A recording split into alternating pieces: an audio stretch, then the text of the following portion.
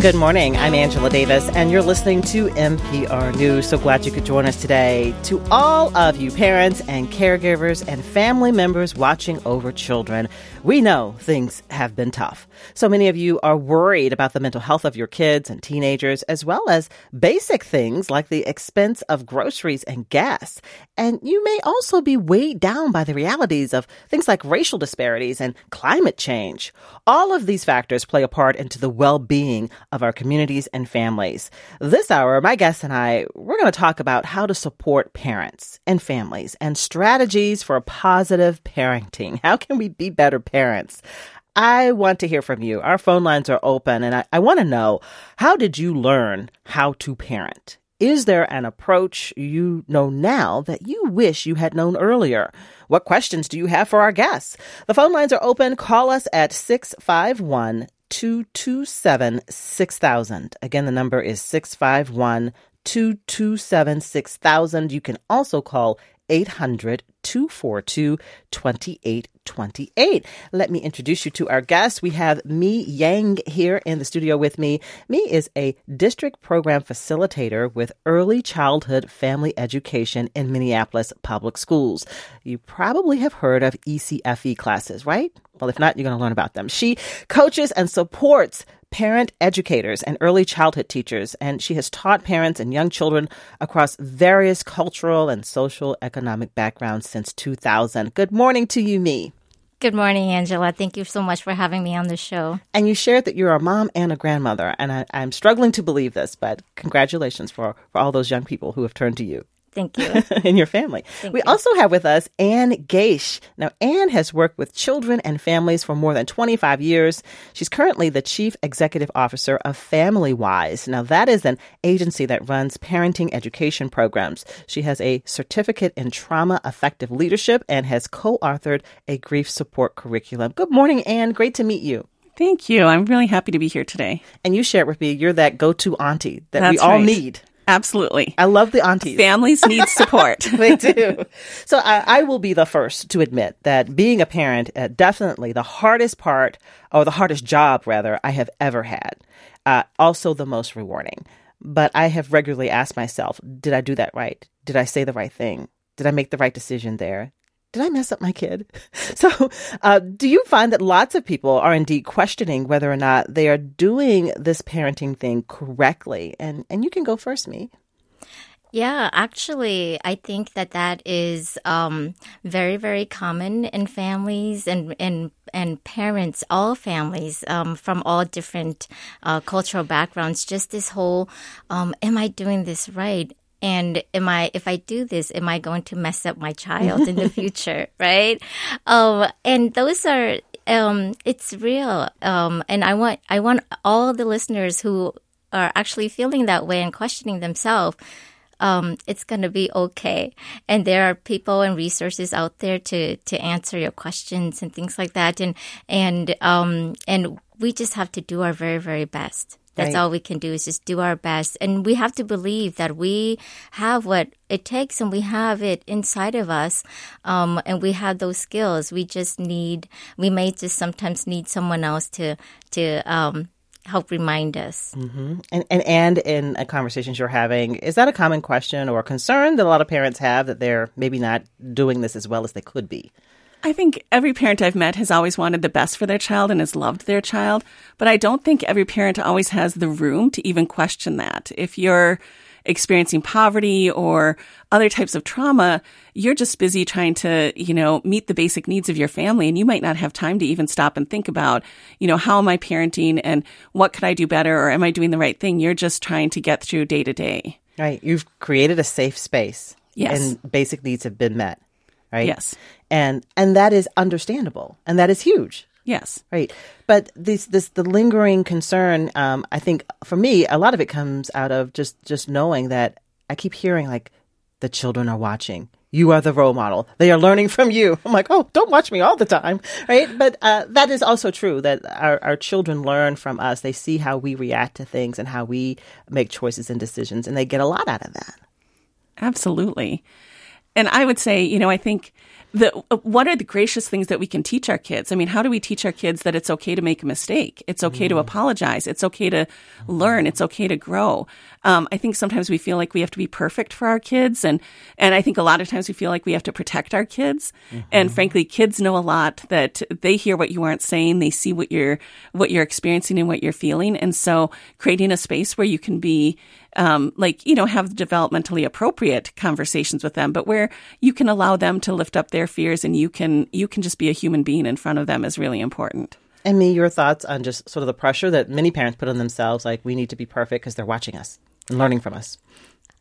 It is definitely pressure, but it's also powerful because it's the free thing that we can do for our families, right? It doesn't cost money to talk nicely, to be gentle, to love each other. All of those actions that we do are free. And those are things that we have to remember when we work with families. We're not just working with that family individually right there at that moment. We are making an impact on their children and their children's children and our whole generations after us. And for people who feel like they didn't get the best parenting, what do you want them to know about how they learn to be better parents with their own kids? Because I feel like there are many people who didn't like what their parents did, their parents' approaches, and now they want to do things differently with their kids. What are you hearing with that situation, Anne? So what I would say is that's a wonderful approach to start with, and that the most important thing is to feel comfortable asking for help. I think sometimes parents feel ashamed, or they feel like they're a burden on others, or that that they're going to be judged if they ask for help. But I think no parent can do it alone. And if we can help create supportive communities and supportive networks around parents, I think you learn the best from the other people in your life. So the fact that you could sit down with somebody and say, "Ooh, I did this with my kid today and it didn't feel good," that gives you so much more freedom to be able to think about a different way of doing it in the future. Yeah, there is stigma around asking for help because you're admitting like you don't have it all together. Yeah.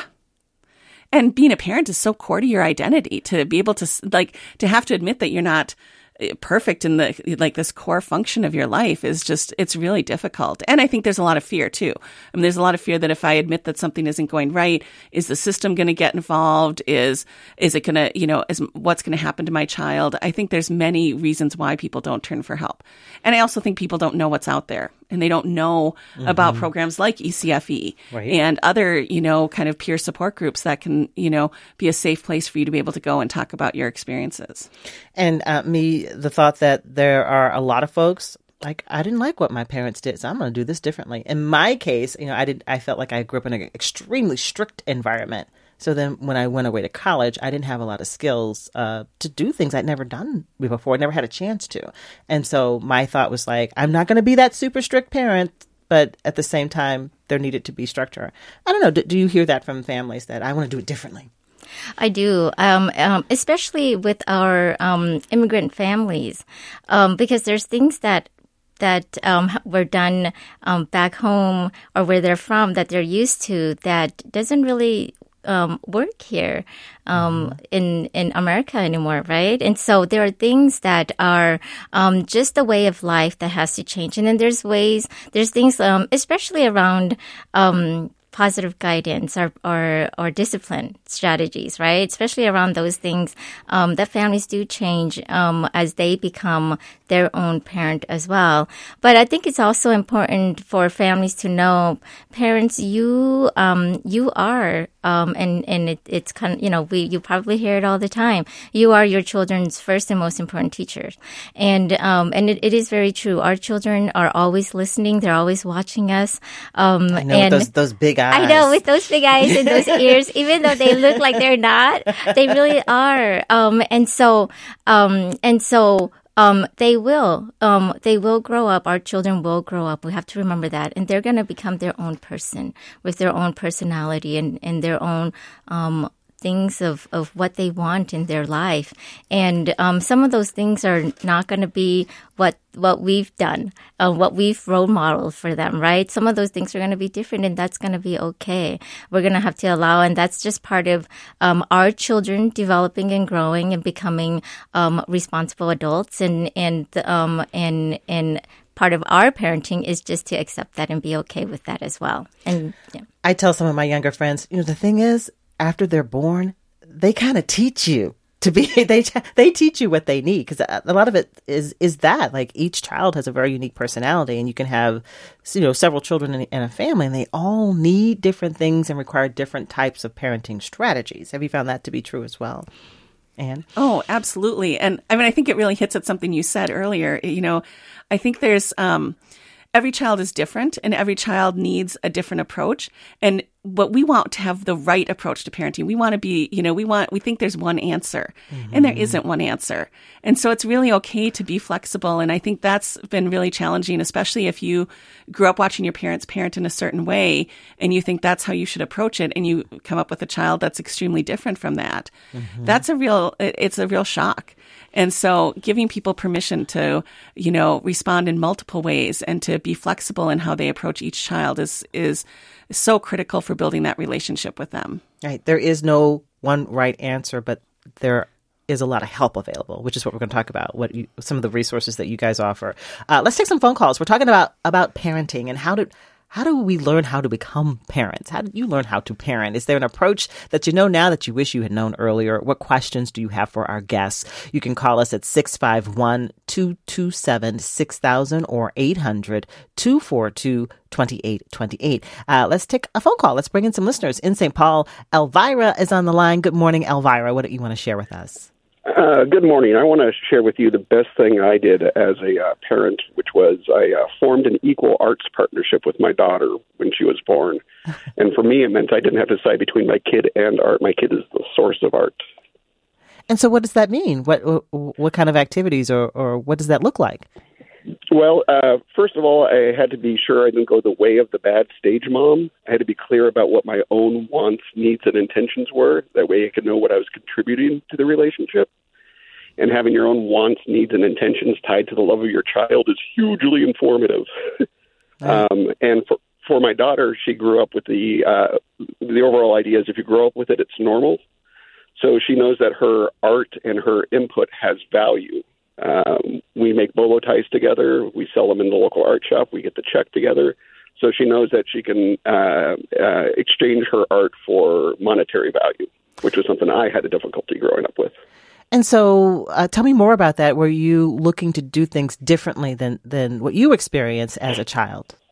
Yeah, I had a what we'll charitably refer to as an unstable childhood. So what I wanted to do is having her as the source of art made me redefine everything that I have processed and taken for granted in an art form before. So I had to basically reassess everything. And in that reassessment, I discovered that a lot of what we just took as an industry regular is actually abuse. Mm-hmm. So I do our best to readdress that and be aware of that as we introduce her into these art forms. All right. That's Elvira in St. Paul. Hearing Elvira express, I want to do this differently, and already thinking from the jump, as soon as the daughter is born, I'm going to do it differently. What do you hear in that story, Me? I hear love. I hear commitment. I hear building positive relationships with between the parent and the child. And it almost sounds almost like like this beautiful thing that's become their thing. And I think that's really important for families to remember is do things, play with your children, do things with your children.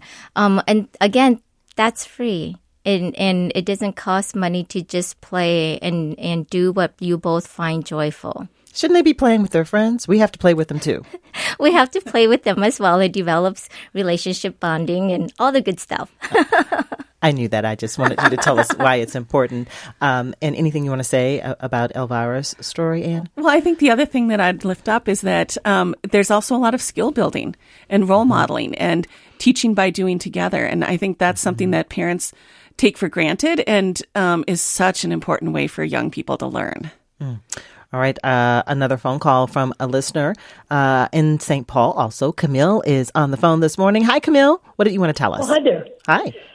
Hi. Yes, it's always an interesting topic, and I'm always so concerned about parenting and how people do that. But we got into early childhood family education when our children were first born, which was so invaluable. They taught us how to play with our children. We sat in play circles and through the public schools. It's called ECFE. Yes, our guest B is with ECFE. But go ahead, tell us more about what you learned in ECFE classes. Yeah, just to play with the children and how to relate to them and how to be, I guess, a good parent. But then the most important thing, I think, as the children grew, we had an autistic child and didn't know it, and he was very challenging. So I used some physical force on him. So someone said, you probably should go to Parents Anonymous. And the woman in the class, I'll never forget her. She was wonderful. She said, you need to keep your hands off of your children. That is a violation of their child body rights. So I want to get that out there because some people say, well, I can hit them. And she said, no, you're not supposed to do that. We have to find different ways of doing that, which I found out through another class called STEP Parenting, Systematic Training for Effective Parenting. Mm-hmm. It was just wonderful. And they said, when the child's out of control, you need to be in control. And it was just so valuable that I had to go to all these classes. And I was a 41-year-old mother. I didn't have my first child till 41 years old. So it was kind of interesting. I thought I knew everything. Right. And so Camille, a lot of people have this belief you're not supposed to tell people how to raise their children. You're saying you leaned into classes and it helped you. I leaned into classes, and that saved me from hurting my children emotionally and physically, because I was on a bus once. My child was 3 years old only, and he had a fit because we left the state fair. And she said, he needs a spanking. And I said, well, I was told that when my child's out of control, I need to be in control. So it was just kind of cool. I didn't have to, yell at her or anything. Mm-hmm. But and I held him firmly and warmly, and he finally fell asleep. He was actually tired. Mm. And then the best book that I found is Children, the Challenge by Rudolph Druckers. That is such an amazing book, and that helped me too. So there's a few different things people can actually use. Oh, Camille, so much in your story. Thank you so much for calling in. So much there that Camille shared in her 40s when she had her kids, and said, like, I thought I knew everything, and quickly learned she did not. So again, speaking to the value of that there are people who can help if you ask for help. What do you hear in Camille's story? Me? Yeah. ECF, she was like, shout out to ECFE. I know, thank you. Thank you, Camille. Mm-hmm. And I'm so glad that ECFE did wonders for you. It makes my heart so happy to hear your story. We know as parents, we love our children. We love our children, and we do what we know, right? We do what we know. But then when we know differently, we do differently. And so I want that message out there to all families is that you do what you know, but then when you know better, you go find something that's better. And when you know better, you do that. And expand your knowledge. Yeah, expand your knowledge. And so I'm so happy to hear your story, and thank you so much for reaching out and finding resources to help your family and help your children and help yourself too. And what do you think? First of all, what about the judgy person on the bus? You need to spank that child. That's not helpful when, again, telling people, like, this is how you should be parenting. Right. Not helpful. We all have a role in being supportive to parents, and connecting with them and making them feel like they're not alone in those situations is great, but telling somebody, something like that is not helpful. I think it's more helpful to just be there in solidarity and sympathy, and maybe share an example when, boy, it's really tough when your kids are really tired, and making them feel like they're part of the community. Mm-hmm. And I would add, the thing that really stood out to me from Camille was, great parents aren't born. They aren't born, they're taught. Mm-hmm. And if you've not had somebody to teach you or to give you those, to be your role model, then it's really important to reach out and to find resources. And I love that she also referenced Parents Anonymous, which I don't believe exists anymore, but the replacement is Circle of Parents. And there are Circle of Parents groups throughout Minnesota, and they're like mutual self-help groups. They're organized by communities. They're in churches and schools and all across the state, where parents can come together and just share their experiences and learn from each other. And I think you can't do it alone. You really need the support of others, and you need people who recognize you as the expert on your child. You're going to know what your child needs, and then can help support you in delivering that to your child. We did a show recently about peer-to-peer support groups and parenting. That's another area where peer-to-peer support could be very powerful, I would imagine. Oh, so much so. I mean, you can hear something from another parent that, like somebody with a degree or something like that. It just doesn't sound the same. And we actually, at FamilyWise, we do some parenting support groups for young parents. And it's been amazing to see how these teen parents lift each other up and give each other permission to kind of share their struggles and their experiences and how they form community outside of the groups. Let's take another phone call from a listener. As we talk about parenting, I want to know, how did you learn how to parent? Is there an approach that you know now you wish you had known earlier? What's your strategy? What approaches have worked for you? What do you want to do that's different than what your parents did? What questions do you have for our guests? Call us at 651-227-6000 or 800-242-2828. In Minneapolis, Anissa is calling in. Good morning, Anissa. What did you want to tell us? And one thing I wanted to say is, and I work with parents that are from East Africa, in particular in Somalia, and one thing that we notice is that the sense of village has lost here. In back home in Somalia, you had the whole village, helping. You had multiple generations in the same household, so there was a ton of help with parenting. But here, with isolation, people are isolated in high rises in apartments. So that sense of community has been lost. And there's also a lot of factors that are very difficult to deal with: poverty, lack of housing, lack of space. Because in Somalia, kids, played outside, they run around. It was free. Right now here, you can't do that a lot. Half of the time we are, it's snow outside. You can't play outside. There's only a few months of summer. There's school districts are different, and here, you are in partnership with the school. But back home, you send the kids to school and school handle the kids. And then when they come home, you handle the kids. Here, it's like the parents are involved with everything. And it's really very overwhelming raising kids in here. And one thing I've noticed is a lot of times parents are just tired, they're overwhelmed, and they feel like they are constantly being a firefighter instead of architecting their kids' future and parenting relax. Back home, if you did something wrong outside, your next door neighbor corrected you. Here it's different. And it's just very overwhelming raising kids here. And there's so much expectation. There's so much judgment. Now you also have, on top of that, you have racism. Back home, everybody was the same. Here, you're dealing with police brutality. You're dealing with violence, community violence. You're dealing with all kinds of stuff. So it's just very overwhelming. Mental health. Parents who are struggling with mental health because it's just too much coming at them. It's really hard. Anissa, thank you for sharing all of that. And we don't want it to be overwhelming. And Me, I know you have expertise working with immigrant families in particular. Tell us the role that ECFE is playing in the lives of immigrant families. Yeah, so we definitely try to be very responsive to families' needs because we can't even begin to imagine what our families have seen, what they've been through, right. And then coming here and trying to navigate a system with rules and laws that could be very different from where they're from or what they're used to.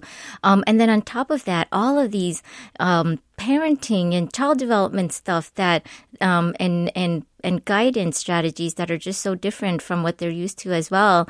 And then feeling so isolated and so alone. The isolation. What's the danger with the isolation? So, if you're parenting. Yeah. So if you're parenting and you're parenting in isolation, well, you don't have that network, that support. And so in ECFE, that's kind of what we try to do is we try to be responsive. We have affinity spaces for families.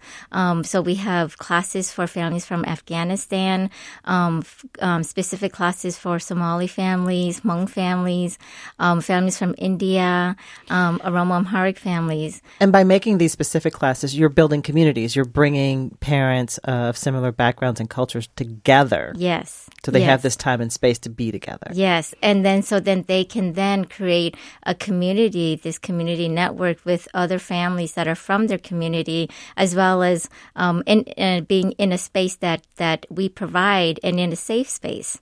And as much as we try to provide an educator that is that looks like our families. And then, Anne, I know you've done, you have expertise in trauma, and you mentioned earlier, like, for many families, you're working, you're trying to keep your child in a safe space, and it doesn't leave a lot of time for much else. And so what did you hear in what Anissa shared? She shared a lot. She shared a lot. And I think that it's, those are the struggles that we see families face every day in our work. And parenting is hard, and parents often put themselves last. And so even if it's just, giving yourself a 5-minute break in the bathroom so that you can take a minute to collect yourself, I think it's really important to find ways to do, to care for yourself so that you're available for your children. And beyond that, I think it is about building that sense of community. I think ECFE is a great resource. I think there are other resources out there, but you don't have to do it alone. And even in high rises and when in those places of physical separation, how can you start to build connections with your neighbors? And especially if you're somebody who is in a different place, like maybe you don't have kids or your kids are older, how are you a support to the people that are around you? How are you a good neighbor? How are you a good friend? And what are the ways, instead of waiting for somebody to ask you for help, are there ways you can offer help so that parents don't feel as isolated and alone? I want to fast forward. So for children who grew up in an environment like this, their parents were immigrants to this country, but now they're adults and they're, having kids. What do you see there? Their childhood experience is very different than what their children will experience in them. What are some of the stories that you hear there? Yeah, I hear stories a lot around even like interracial dating and interracial marriages, and then stories of combining cultures. Yeah, combining cultures. Yep, because it is how it is. And then I hear stories like, when I grew up, when back home, we shared one room together. We shared a space together, and now these children, they want their own room. They want their own bathroom. They want their own something, right? And so this whole family thing, family working together is now so individualized. It's moved that way. But then you've got to make decisions then. Yes. Right? Yes. And so you have these options. So that's where it gets complicated. So do you offer counsel to people or you just bring people together and they talk amongst themselves? Because there is no right answer to it, right? There is no right answer. And it's all there because there's nothing wrong with it. It's just different. It's just different. And so then, and where we are in our head, and in our belief, that's kind of where we are. And then through conversations and talking, then we can just move forward in our own, in our own way. And so there's no right or wrong way. It's just different. But educate ourselves. I'm getting a theme there. Okay. Yeah. I want to take another phone call from a listener. We're getting lots of phone calls, and then we'll do a news break. In Minneapolis, Bethany is on the phone now. Good morning, Bethany. Thank you for calling in as we talk about parenting. And what do you want to tell us or ask? Hi. I had a question, and it was kind of geared towards how can additional caregivers and teachers support families? I know that many families coming from poverty or refugee status have had different lived cultural norms and experiences in their parent-child relationships and families of origin. And so it feels like a really foreign concept when maybe teachers or other caregivers are trying to support caregivers and saying that, emotion coaching is really important, and or both we need to, have early and often conversations about sex ed and race with our kiddos. And it's just something that's never been part of their experience or cultural norm. And so I'm wondering, how can we help caregivers both honoring and acknowledging those cultural norms and lived experiences and support them in helping their child have healthy development? Thank you. Bethany wants to help, but I don't know. As a parent, how do I feel about someone approaching me? Angela, let me help you with some emotion coaching.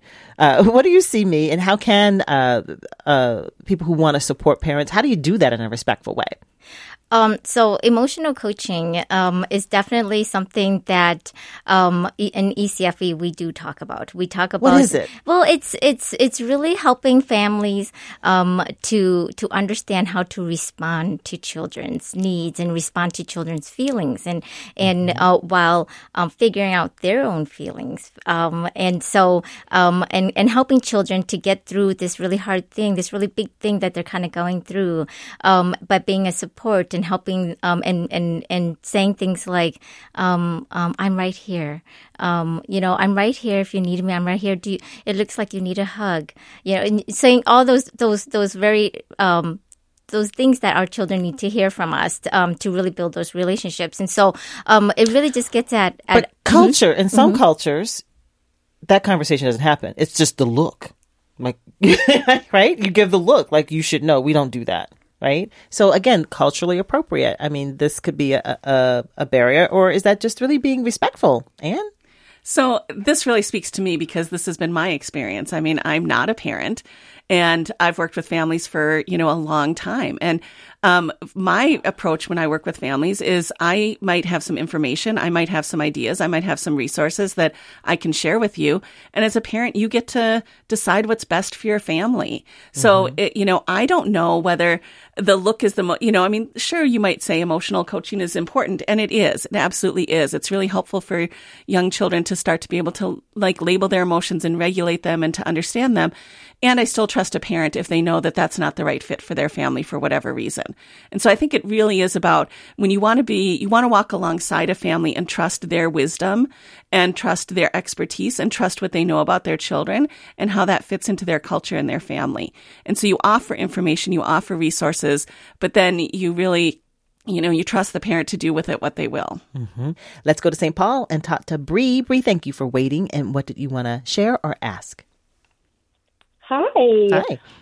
Well, I just wanted to share that I am estranged from my parents because of my own mother's narcissistic tendencies. So I think that the natural parenting response that I would have is just do the opposite, be the opposite. But as I parent, I recognize a lot of things my mom got right. So my takeaway is while I parent, I keep three things in mind at all times.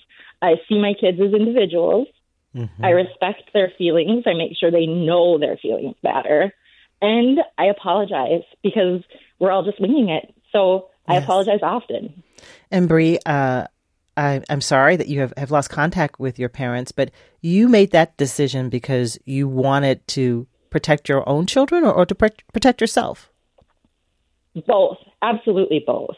I noticed my daughter was 2 at the time, and my mom would refer to her as naughty. She'd say, she's just like you. She's naughty. And that, to me, was the final straw.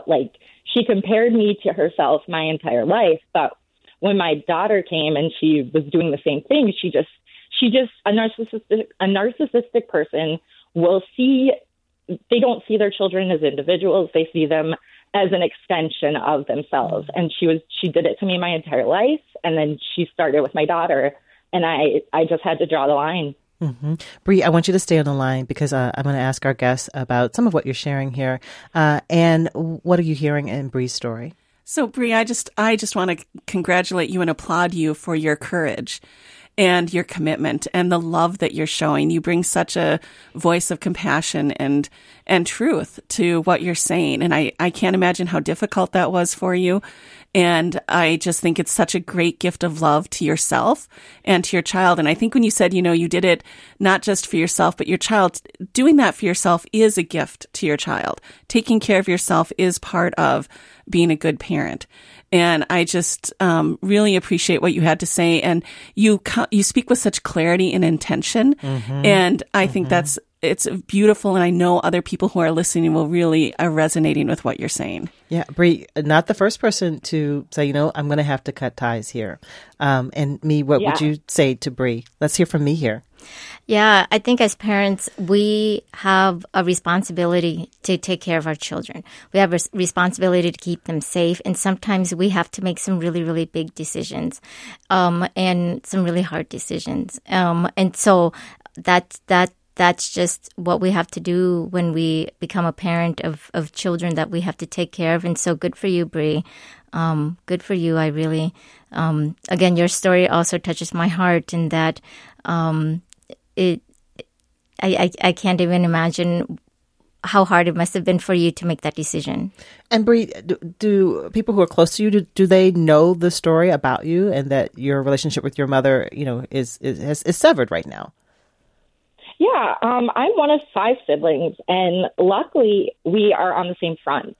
We've all cut ties. We all cut ties around the same time. My mom has a really hard time respecting boundaries, and she came and camped out in front of our houses and wouldn't leave. So it was a really easy event that kind of made us just cut ties. So we're really open about it when people ask us, and we talk about it, and we're all in therapy, but we don't have a problem. We don't share it with like our family that, her family members. We don't have a lot of contact with them either, but we certainly wouldn't hide it either. So we're very open about it. Well, Bree, thank you for calling and sharing your story. I appreciate it. I want to go to Rochester and hear from another listener. This is Carol. Good morning, Carol. And what do you want to share with us about learning how to parent? Good morning, Angela. I have to say I've never done this before, but I was just compelled by this discussion. I think the gist of what I wanted to say is that I am becoming a better grandparent through my children, watching my children raise their children. I was born in the late 50s. I had my children when I was in my early to late 30s, 3 children. And my parents, they raised their children in the 50s and the 60s, and there was a whole different methodology of parenting, very physical. Words were pretty explosive, and that's the system that I came out of. And when I was raising my own children, I vowed that I would not be that I would not do that. But I think, someone said, you do what you know. And I did what I knew, and I didn't feel like I really had the resources to correct what I knew was wrong. And I can go back in time and feel that sense of rage and powerlessness when my children were being kids and they were acting out as kids do, rightfully so. But what does Grandma Carol look like? How is Grandma Carol showing up now? Well, she is my daughter. When my oldest little grandchild is 2.5, and she is. I love her. She's so spirited. She's got a big spirit, and sometimes she gets, that spirit gets out of control, right? And so I have reverted back to old form, and my daughter will just give me the stink eye and say, "Mom, that's not how we do it." And I go, okay, yes, thank you, thank you, because she just kind of boundaries, puts me, yeah, and so that's what I mean when and my other little grandchild is 1, so I know there's a lot for me to learn from my son and daughter-in-law in that regard.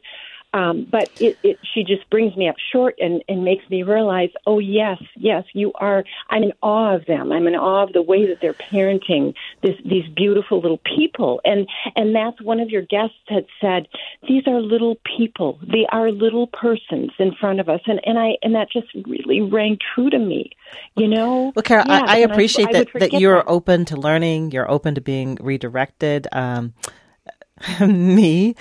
This is a situation too. You and a partner, you work out, or as a single parent, this is my approach. This is how I would do things. And then here come the grandparents with some other ideas. How do we resolve these conflicts? definitely the children belong to the grandchildren belong to the children. And be a support. I'm also a grandmother, and so I can kind of resonate with that. But give your children their own opportunity to learn how to be a parent and be respectful of that. But just know that you did something right because your daughter knows how to do it right. Right, so that's a win for Carol, right? Her daughter did not repeat the way that she was raised. She's doing it differently, right? Yeah. I'm with Carol. She's trying, right? And what do you think about Carol's story? And clearly she and her daughter have a good enough relationship that communicating. She's open to hearing and having those boundaries set. You know, I think we forget about that intergenerational trauma that plays out in parenting and in a lot of circumstances. And it's really important to remember that healing is possible and that you can always do better. And that you can, forgiveness is also possible. So I hope, Carol, that you also tell your daughter and your son that you are in awe of them, because I think that will mean the world to them. Yeah, she says this is her first time calling in. So, Carol, tell your daughter, tell the parents that you're proud of them. I love that.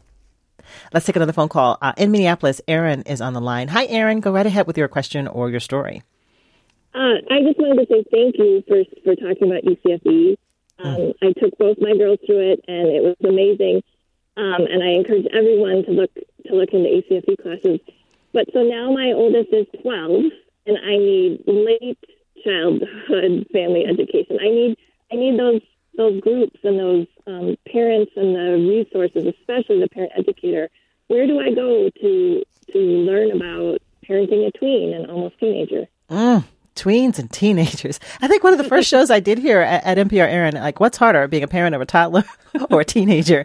So let's talk about what Erin has brought up. Okay, ECFE helped her with the early childhood, but now here we are at 12, going to 13, 14. Is there any help or support there? What resources are available for parents of teenagers? Me? Yes, I actually do hear that a lot because parenting doesn't end. It doesn't end after early childhood. Unfortunately, ECFE only goes up to third grade. I